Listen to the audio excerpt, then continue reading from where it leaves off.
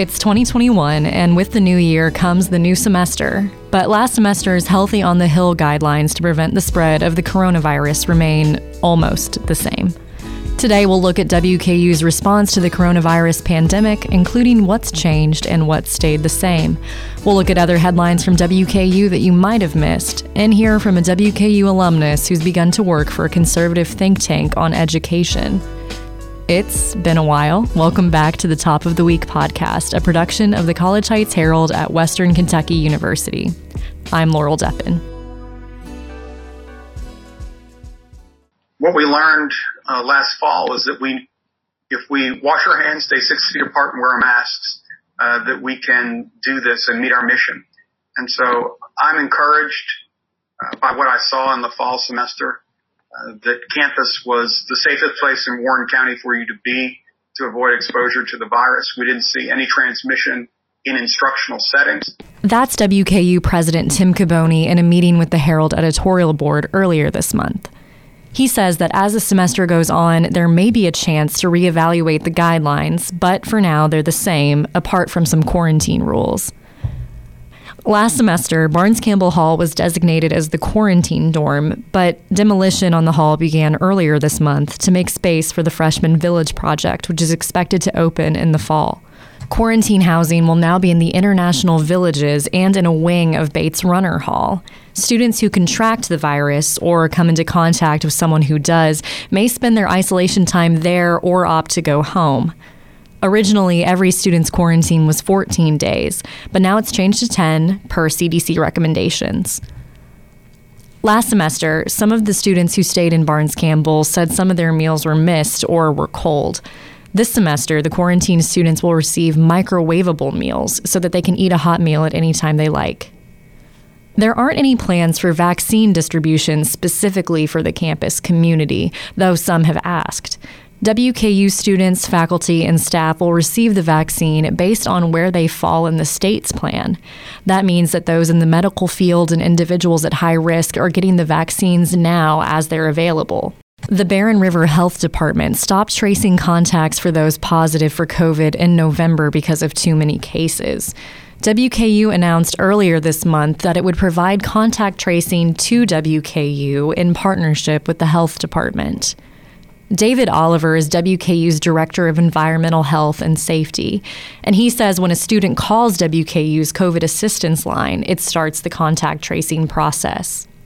A WKU alumnus and current professor has recently joined a conservative think tank. I talked to him earlier about what this opportunity means to him. Dr. Gary Houchins, thank you so much for taking the time to speak with me today. It's my pleasure. Good to be here. So could you tell me a little bit about your history in education? I know you laid it all out in the Herald story, but can you explain it to our listeners? Sure, yeah. Well, I am a WKU graduate. I graduated in 1993 with a degree in philosophy and religion and history, and later got a master's degree from WKU in history as well.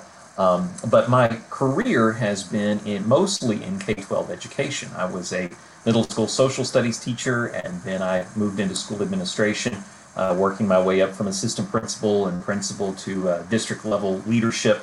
I spent 7 years as an administrator in Simpson County Schools, close by to here. And I joined the faculty of WKU in 2010 in the Department of Education Administration, Leadership, and Research, which means that mostly what I do is train school teachers who aspire to become school principals. And that, along with my research and writing and service to the K-12 community, kind of defines my work here at WKU. So it is a real delight to now be a professor at the same institution that I spent my own formative years. So you recently got this new opportunity at a think tank. Can you tell us a little bit about how your history in K-12 education informs your work there? Sure, absolutely. Well, by way of background, I guess, especially since coming to WKU, I've spent a lot of time working in the field of education policy, doing a lot of advocacy both around improved school leadership structures, but also curriculum and standards, school choice, and a variety of other education policy issues. And so consequently, I have served as a policy advisor to several state-level education reform organizations. From 2016 to 2019, I had the pleasure of serving on the Kentucky Board of Education, where I joined other board members in helping set education policy for the schools that serve Kentucky's 650,000 or so public school students.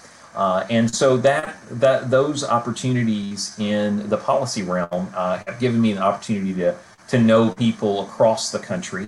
And one of those organizations that I've become affiliated with is the American Enterprise Institute.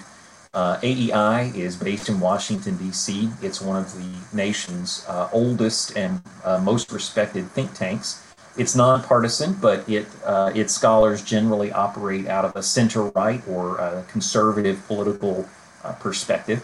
They do a lot of work on a wide range of policy topics, one of which is education. Frederick Hess is their local education policy scholar, and I've been a follower and admirer of his work for a number of years.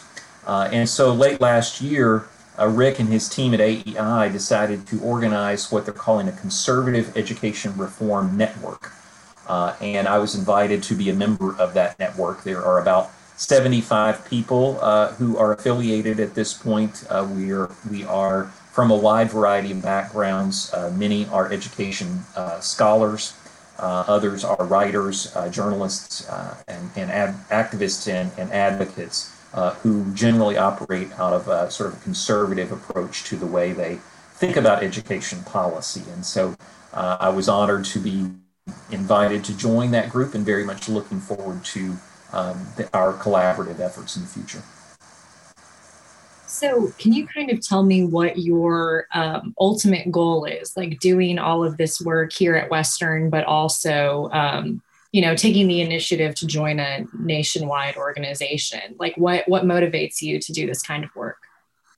Well, my motivation from the very beginning of my career was to try to create the most effective learning environments for students that I could possibly help to create. And I understand that is always a very local and very collaborative endeavor. Schooling is ultimately a community's responsibility. But I've always had a great desire to try to help our schools be ever more effective. And that's what drove my work as a teacher and then as a school administrator, and really what motivates my desire to try to shape education policy in ways that help hardworking and high-quality teachers and administrators in our schools do their work more effectively. I see every day the efforts that so many teachers and principals put into trying to make a difference for their students. And I also see how the structures of education and education policy often stand in their way. And so I'm especially interested in how do we think differently about how we deliver the public good of schooling in ways that unleash teachers' innovation and creativity, in ways that empower parents and students with more choices and with more autonomy over their own learning experiences.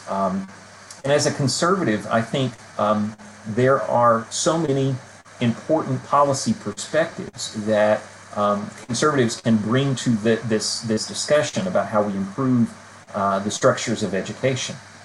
In higher education especially, I think there's been a progressive ideology that has long sort of dominated the culture of higher education and sometimes, unfortunately, delegitimizes and marginalizes conservative perspectives.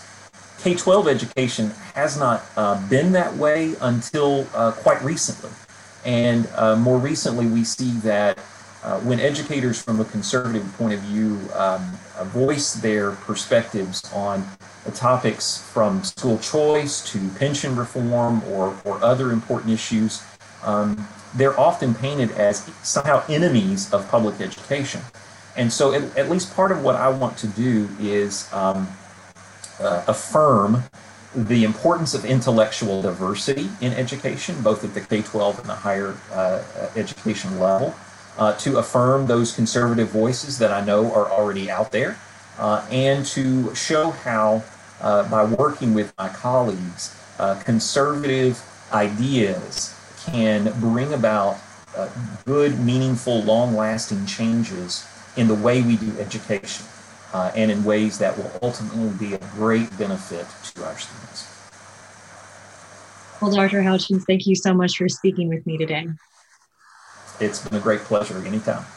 And just a few more non-COVID related things before I let you go. Last week, Cheryl Stevens, who's been the acting provost for about 2 years, announced her plan to retire. Stevens has worked at WKU for 9 years, and she previously served as the dean of the Ogden College. The Student Government Association is beginning to have its weekly meetings masked and in person.